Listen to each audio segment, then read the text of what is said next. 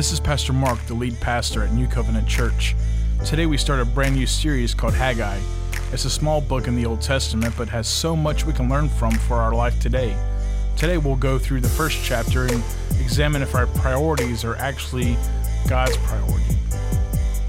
Now, the book of Haggai it has a companion book in the Old Testament called Ezra, if you ever heard of Ezra. And we'll kind of look at a couple of verses in Ezra to help us understand what Haggai is coming from.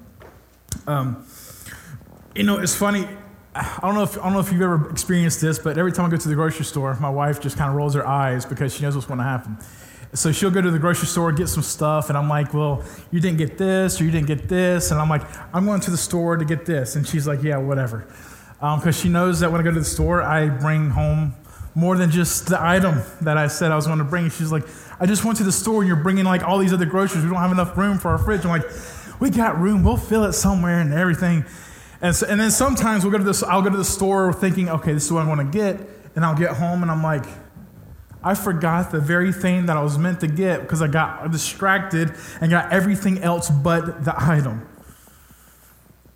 We say to God sometimes, we change our priorities and say, God, let me take care of myself. Let me do my own thing. And it takes our distractions from the main thing, and that's to serve God and to follow God. We say, let us take care of ourselves. We buy what we want to buy, do what we want to do, and whatever is left, if there is anything left, we give it to God.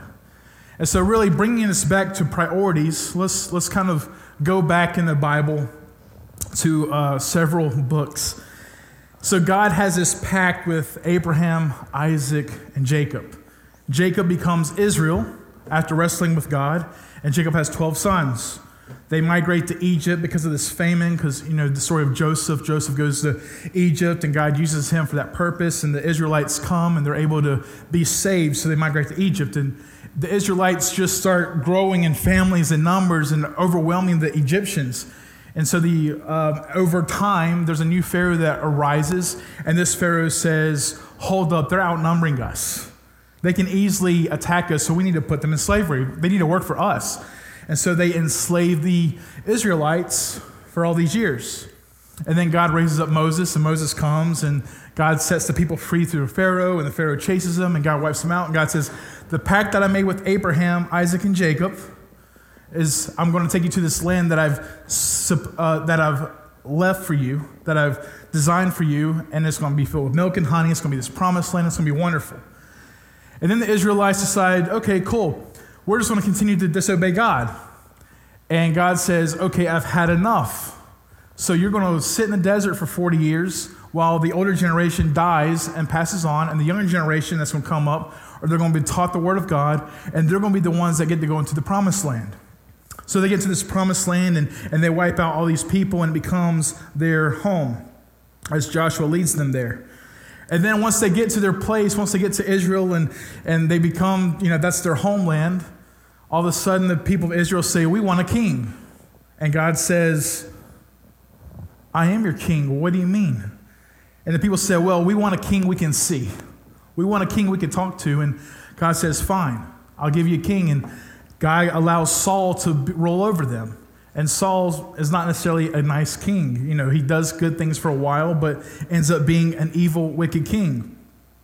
And then after Saul comes David, and then after David comes Solomon, and Solomon builds this big temple for God. God says, I want to dwell in this place, this building. This is where my presence is going to be manifested, and this is where you're going to worship me. And Solomon's son Rehoboam takes over the throne. And then there's a division in Israel. There's the northern kingdom and the southern kingdom. So Israel is now divided with Solomon's son. And they start to sin and again go against God. The northern kingdom was really bad. And if you look through the history of Israel, rarely does the northern kingdom have any good kings. They're all wicked and evil. The southern kingdom was doing a little bit better as they had some godly kingdoms off and on. But there was this empire, the Assyrians. They come over and they take the northern kingdom out of Israel. So then there's a southern kingdom still there. And God uses this Babylonian empire to take the southern kingdom out of Israel. So there's no Jews in their promised land anymore.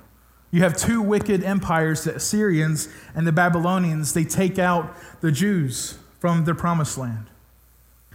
And so then, eventually, the southern kingdom, as they're there with the Babylonians, the Babylonian Empire falls, and then there rises the Persian Empire. And the Persian Empire, the first king was King Cyrus, and he says, you know what? Why are all these people here? Why don't they go back to their land? So King Cyrus says, if you want to go back to your home, go. So the Israelites were like, yes, we can go back home finally. And so they're going back home. So all the Jews are now in the southern kingdom coming back, and they start to build their homes and build the temple of God. Life is back on track. We're ready to move forward again. But Ezra, chapter 4, verse 4 and 5, is on the screen because I know we're focusing on Haggai.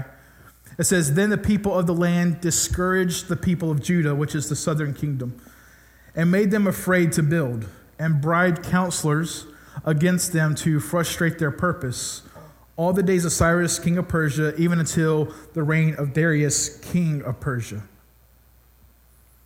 So then after King Cyrus comes King Artaxerxes in verses 23 and 24 of the same chapter of Ezra. It says, then when the copy of King Artaxerxes' letter was read before Raham and Shimshai, the scribe and their associates, they went in haste to the Jews in Jerusalem, and by force and the power made them cease. Verse 24, then the work on the house of God that is in Jerusalem stopped, and it ceased until the year of the reign of Darius, king of Persia. So now here comes, after King Cyrus, King Artaxerxes, now King Darius. And this is where we pick up in Haggai. So real quick, so the Jews start building this temple, and here's what happens. The governor, King Artaxerxes, says, you know what? Stop. I don't want that temple being built again. I don't want it being restored again. And so you have the government saying stop, and there was pressure there, obviously. When the government sends you a cease and desist letter, it's probably smart to cease and desist. But not just that, but then rumors and lies started spreading around all the nations. And so all the Israelites started believing all these lies and were becoming discouraged. And so you have the governor and all these lies about them, and it just discouraged them, so they ceased to stop building. Now, so Haggai chapter 1, verses 1 through 11. In the second year of Darius the king, in the 6th month, on the first day of the month, the word of the Lord came by hand of Haggai the prophet to Zerubbabel, the son of Shealtiel, and governor of Judah, and to Joshua, son of Jehozadak, the high priest. Thus says the Lord of hosts, these people say the time has not yet come to rebuild the house of the Lord. So the people are saying, you know what, maybe it's not time to rebuild the house because the governor says no, and the people were saying, no, we shouldn't. But then the word of the Lord came by hand of Haggai the prophet. Verse 4, is it time for you yourselves to dwell in your paneled houses while this house lies in ruins? Now therefore, thus says the Lord of hosts, consider your ways. You have sown much, harvested little. You eat, but you never have enough. You drink, but you will never have your fill. You clothe yourselves, but no one is warm. And he who earns wages does so to put them into a bag of holes. Thus says the Lord of hosts, consider your ways. Go up to the hills and bring wood and build a house, that I may take pleasure in it and that I may be glorified, says the Lord. You looked for so much, and behold, it came to little. And when you brought it home, I blew it away. Why, declares the Lord of hosts? Because of my house that lies in ruins, while each of you busies himself with his own house. Therefore, the heavens above you have withheld the dew, and the earth has withheld its produce. And I have called for a drought on the land and the hills, on the grain, the new wine, the oil, and what the ground brings forth, on man and beast, and all of their labors. So the Israelites caved. God wants his temple to be rebuilt, and they started, but then, like I said, the governor sends his letter and says, stop. They caved to political pressure. As the nations began to spread lies and rumors about the Israelites, they became discouraged, and they let the lies sink into their hearts, and they just didn't want to build the house of the Lord. They simply let the house of God lie unfinished while they focused on their own lives and on their own homes. Verses 4 and 5, again, it says, God saying, is it a time for you yourselves to dwell in your paneled houses while this house lies in ruins. So now, therefore, thus says the Lord, consider your ways. God's a little sarcastic, basically. Oh, so you so nice. You built your own homes and you live in these fancy houses and you're doing great. That's awesome. My house is still there. What are you going to do about it? The people allowed politics and lies to stop them from doing God's work. They became content where they were. They became content working and focusing on their own lives. Which brings us to the first point is to follow God's call, you must loosen your priorities. You know, people say sometimes, I'm not ready to serve God. I haven't heard from God, so I'm not going to do this certain thing. But it's funny, we play sports and we watch television, we go to movies and we go to sporting events, we do all these things, but do we ever ask God if we should do it? No, right? I mean, we just kind of do it because it's our life, right? We just enjoy life. I mean, God doesn't, we don't have to ask, God, am I going to wear a black shirt today? Do I need to wear a black shirt today?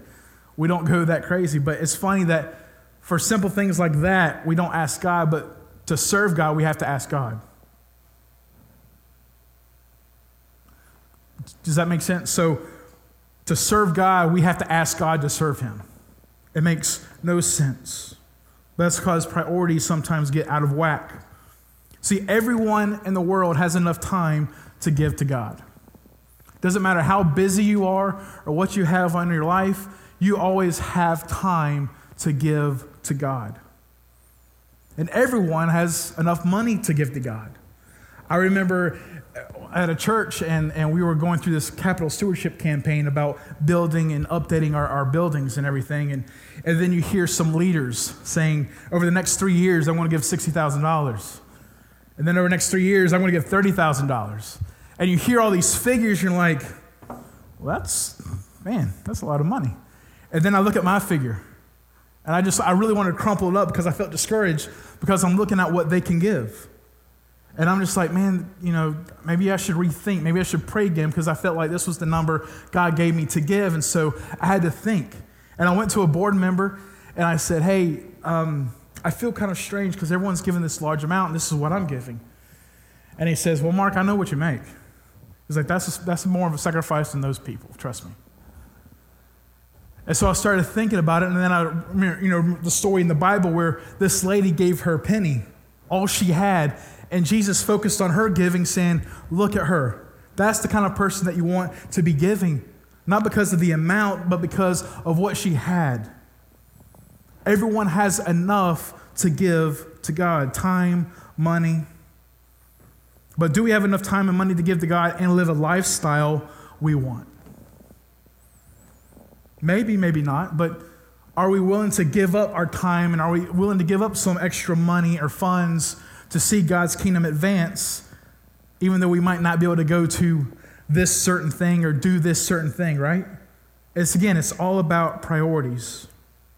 We allow things to creep in our minds that distract us from doing what God's called us to do. And I'm not necessarily picking on this church, but there's a mentality sometimes of we're a small church. The average attendance of an AG church is 70 people. That's the average size of an Assemblies of God church, 70. So there's a lot of smaller churches, and so you think in that mentality, well, we're just a small church. We don't have enough people. We're tight on finances. We don't have enough money to do these things. They're distractions. Because you think about this. Think about the size of Jesus' group. How many did Jesus have? 12 disciples. That's all he had. And then when you kind of break it down, it gets smaller because Jesus spent more time with 3.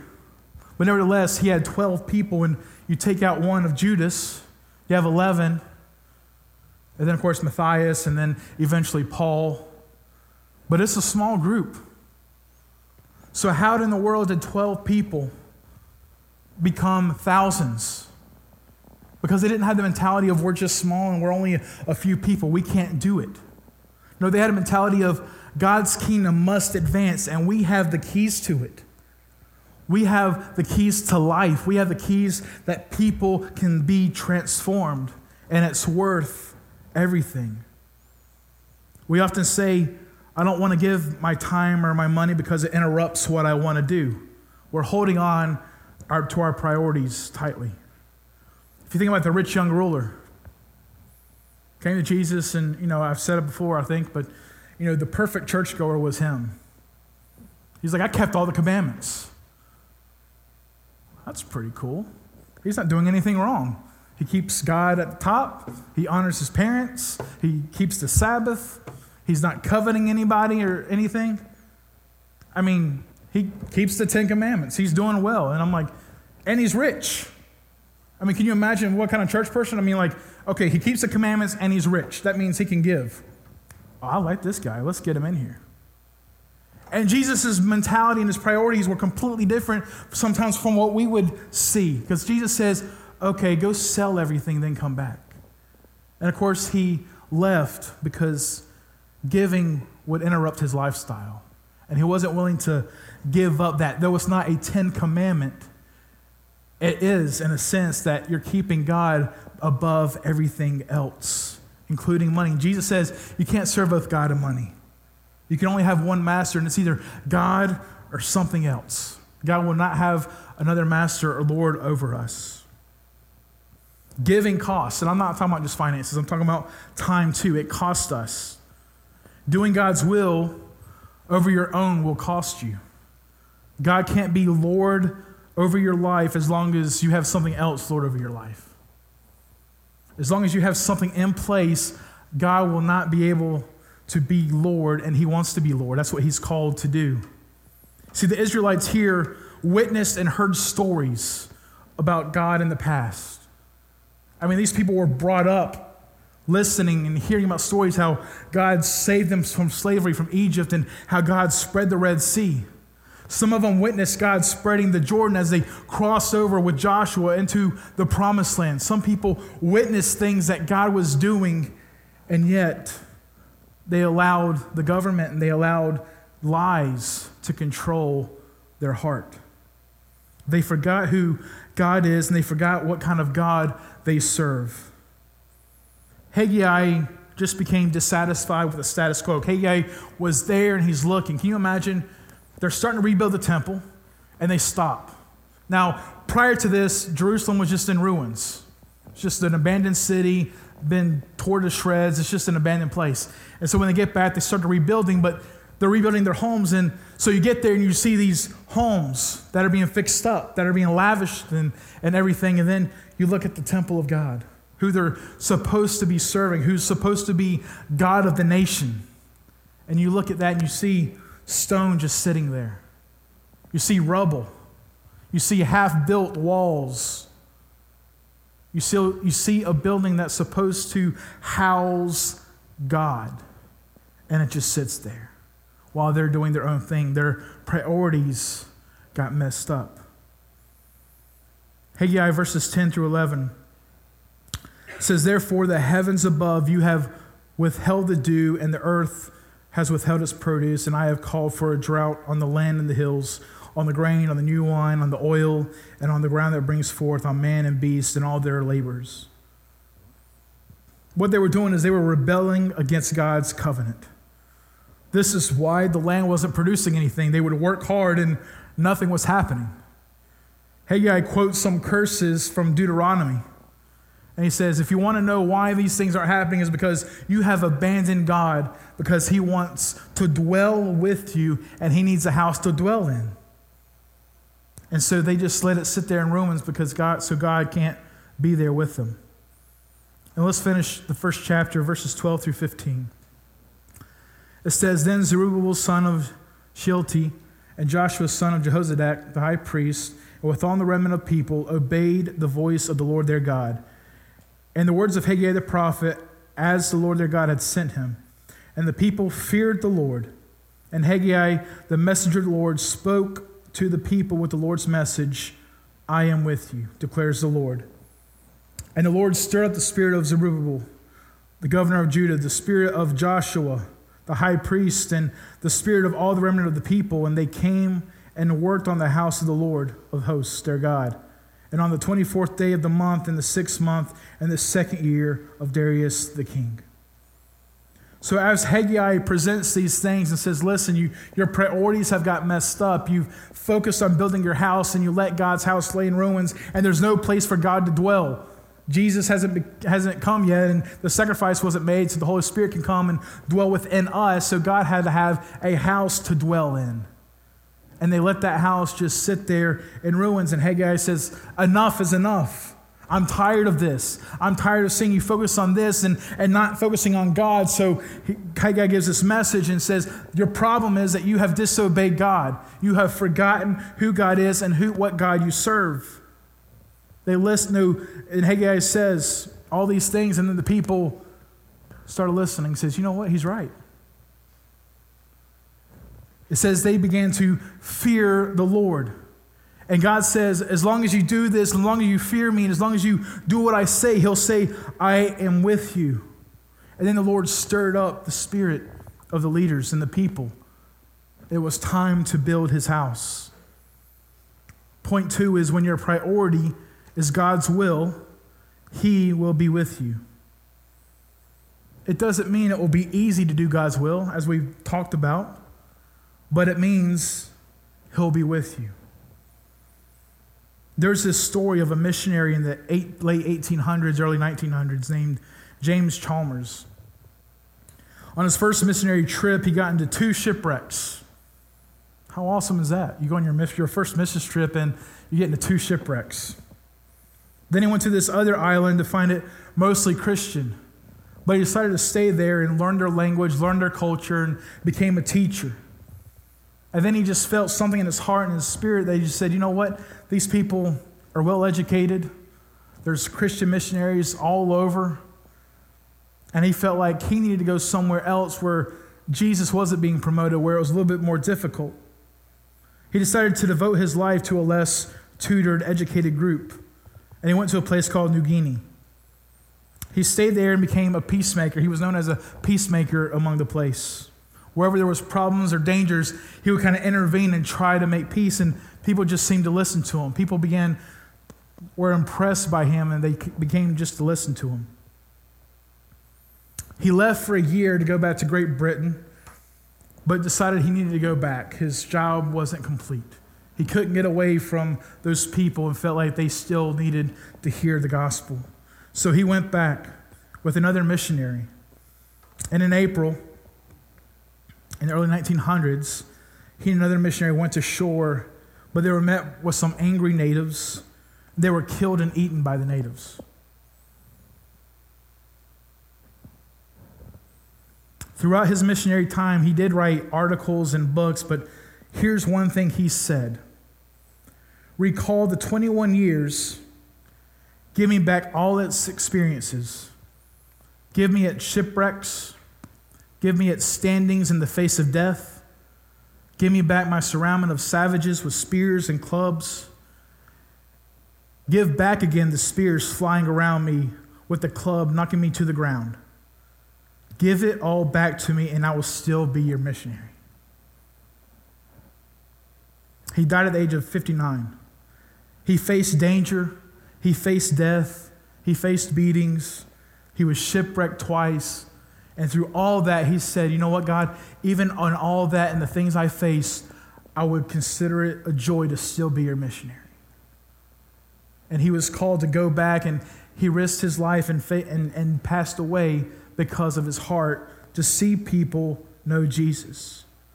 I tend to think his priority was right, even when he gave up his own life. He said he would do it all over again, not because it was easy, but because he took God's priority over his own, and God was with him. You know, I was telling Betty the other day, I was in a district thing several years ago, and this missionary who was a missionary from, like, he was in Jordan and Egypt and Afghanistan and Iraq and all the Middle East places. And he faced jail time and all these things for preaching the gospel and doing God's work. And so he's sharing this story in detail, and there's not a dry eye in the place because just thinking about all the things he experienced and the things he left in the United States to go serve God in those places. And as he's talking and sharing his story, and he got to the end, and he asked us a very strange question. He said, "Those with kids, would you be willing to let them go to those places?" And I was honest. I said, "Nope. Sorry, God, you can't have my girls to go there. I mean, send them to Australia, or send them to New Zealand, or send them to Ireland, send them to less violent places. I'm good with that. But man, if you ask them to go to these villages, or you go to the Middle East and go to some dangerous places, I don't know if I can trust God enough to have my girls in that." And so that was a discussion I was having that night. And I had to think for a second, man, does that mean that I'm not willing to see the gospel advance, even if it meant my girl's life? It was something I struggled with. But you know what? I began to talk to God, and I said, "Okay, God, if you call them there, then that's where they need to go." Because I read that quote, and I said, you know what? This guy faced all kinds of trouble, and he said, you know what? Still, I would go, as long as you allow me to be your missionary. Why? Because God's priority should always be here, and our priority should be here. It's like we have a rope, and we're holding tight to our rope, and God's, holding the other end, and he's kind of pulling it, and we're just like, no. But we just need to let loose of our priorities, point number one. It doesn't mean you let go of your priorities, because we all have priorities and things we have to do, things we want to do. God's not saying you don't get to do any of that.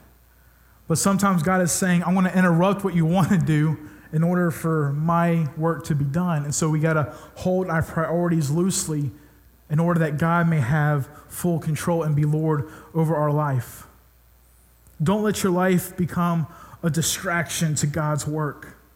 Don't focus so much on building your own home while God's church lies in ruin. You see, when we're all done, and I say this, but it's when we're all done, when we breathe our last breath, and we're taken in a split second from here to face Jesus, face to face. Our spouse isn't there, our pastor's not there, our best friend's not there. It's just you and Jesus. And he's going to say this. He's going to say, I've given you talents. I've given you gifts. I've given you this and this and this and this. Now, what did you do with it for me?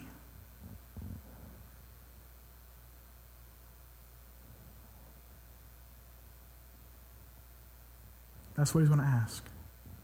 What did you do with everything I gave you? You were born in the United States, had a free country. You were able to talk about the gospel in some situations, in some places. I know some work and some jobs you can't, but you were able to talk about Jesus. You were able to have church overall without being threatened to be shot up. I know there's some churches that are facing that, but overall, we still have the freedom to preach the gospel. We have the freedom to send missionaries. Are we putting God's priority first? You could speak, you can comprehend, you can walk, you were placed in a certain area at a certain church during a certain time. With all that combined, Jesus is going to say, what did you do with my name? What did you do for me?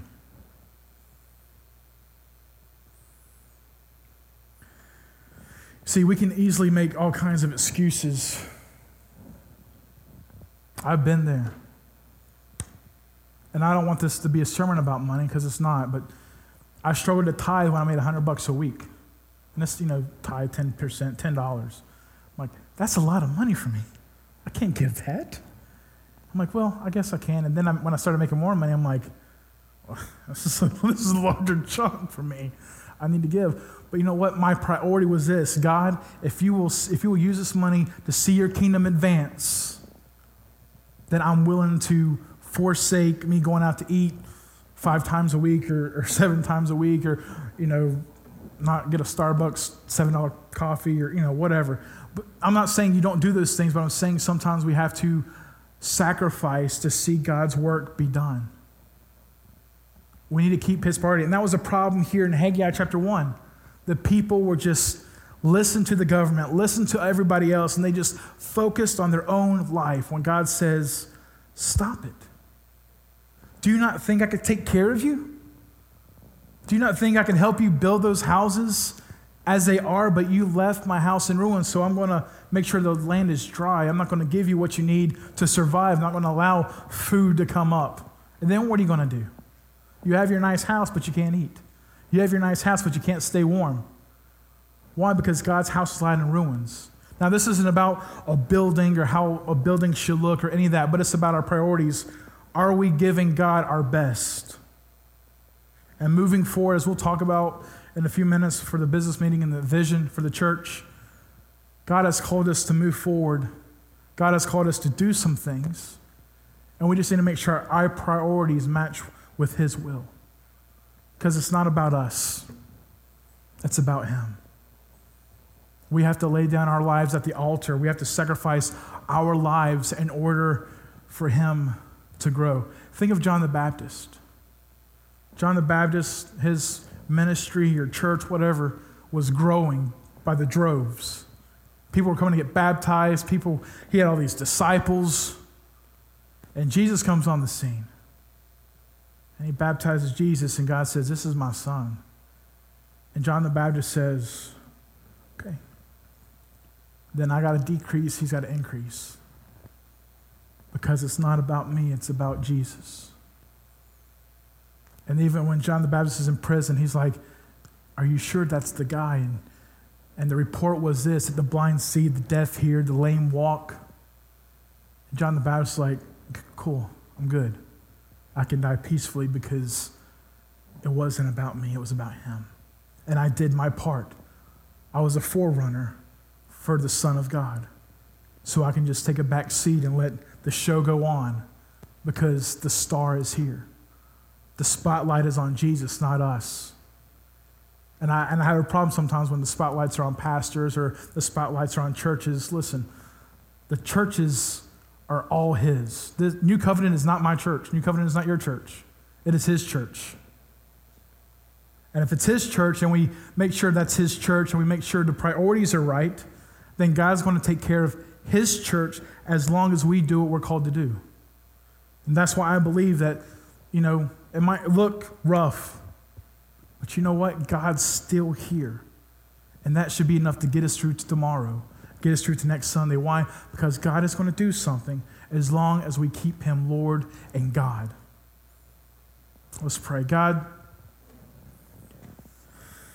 I pray that you would help us examine our own life and to see where our priorities are wrong, see where we just hold tightly onto things and not willing to give up. Thanks for listening. If you're in the area, I'd love for you to come by and be my guest.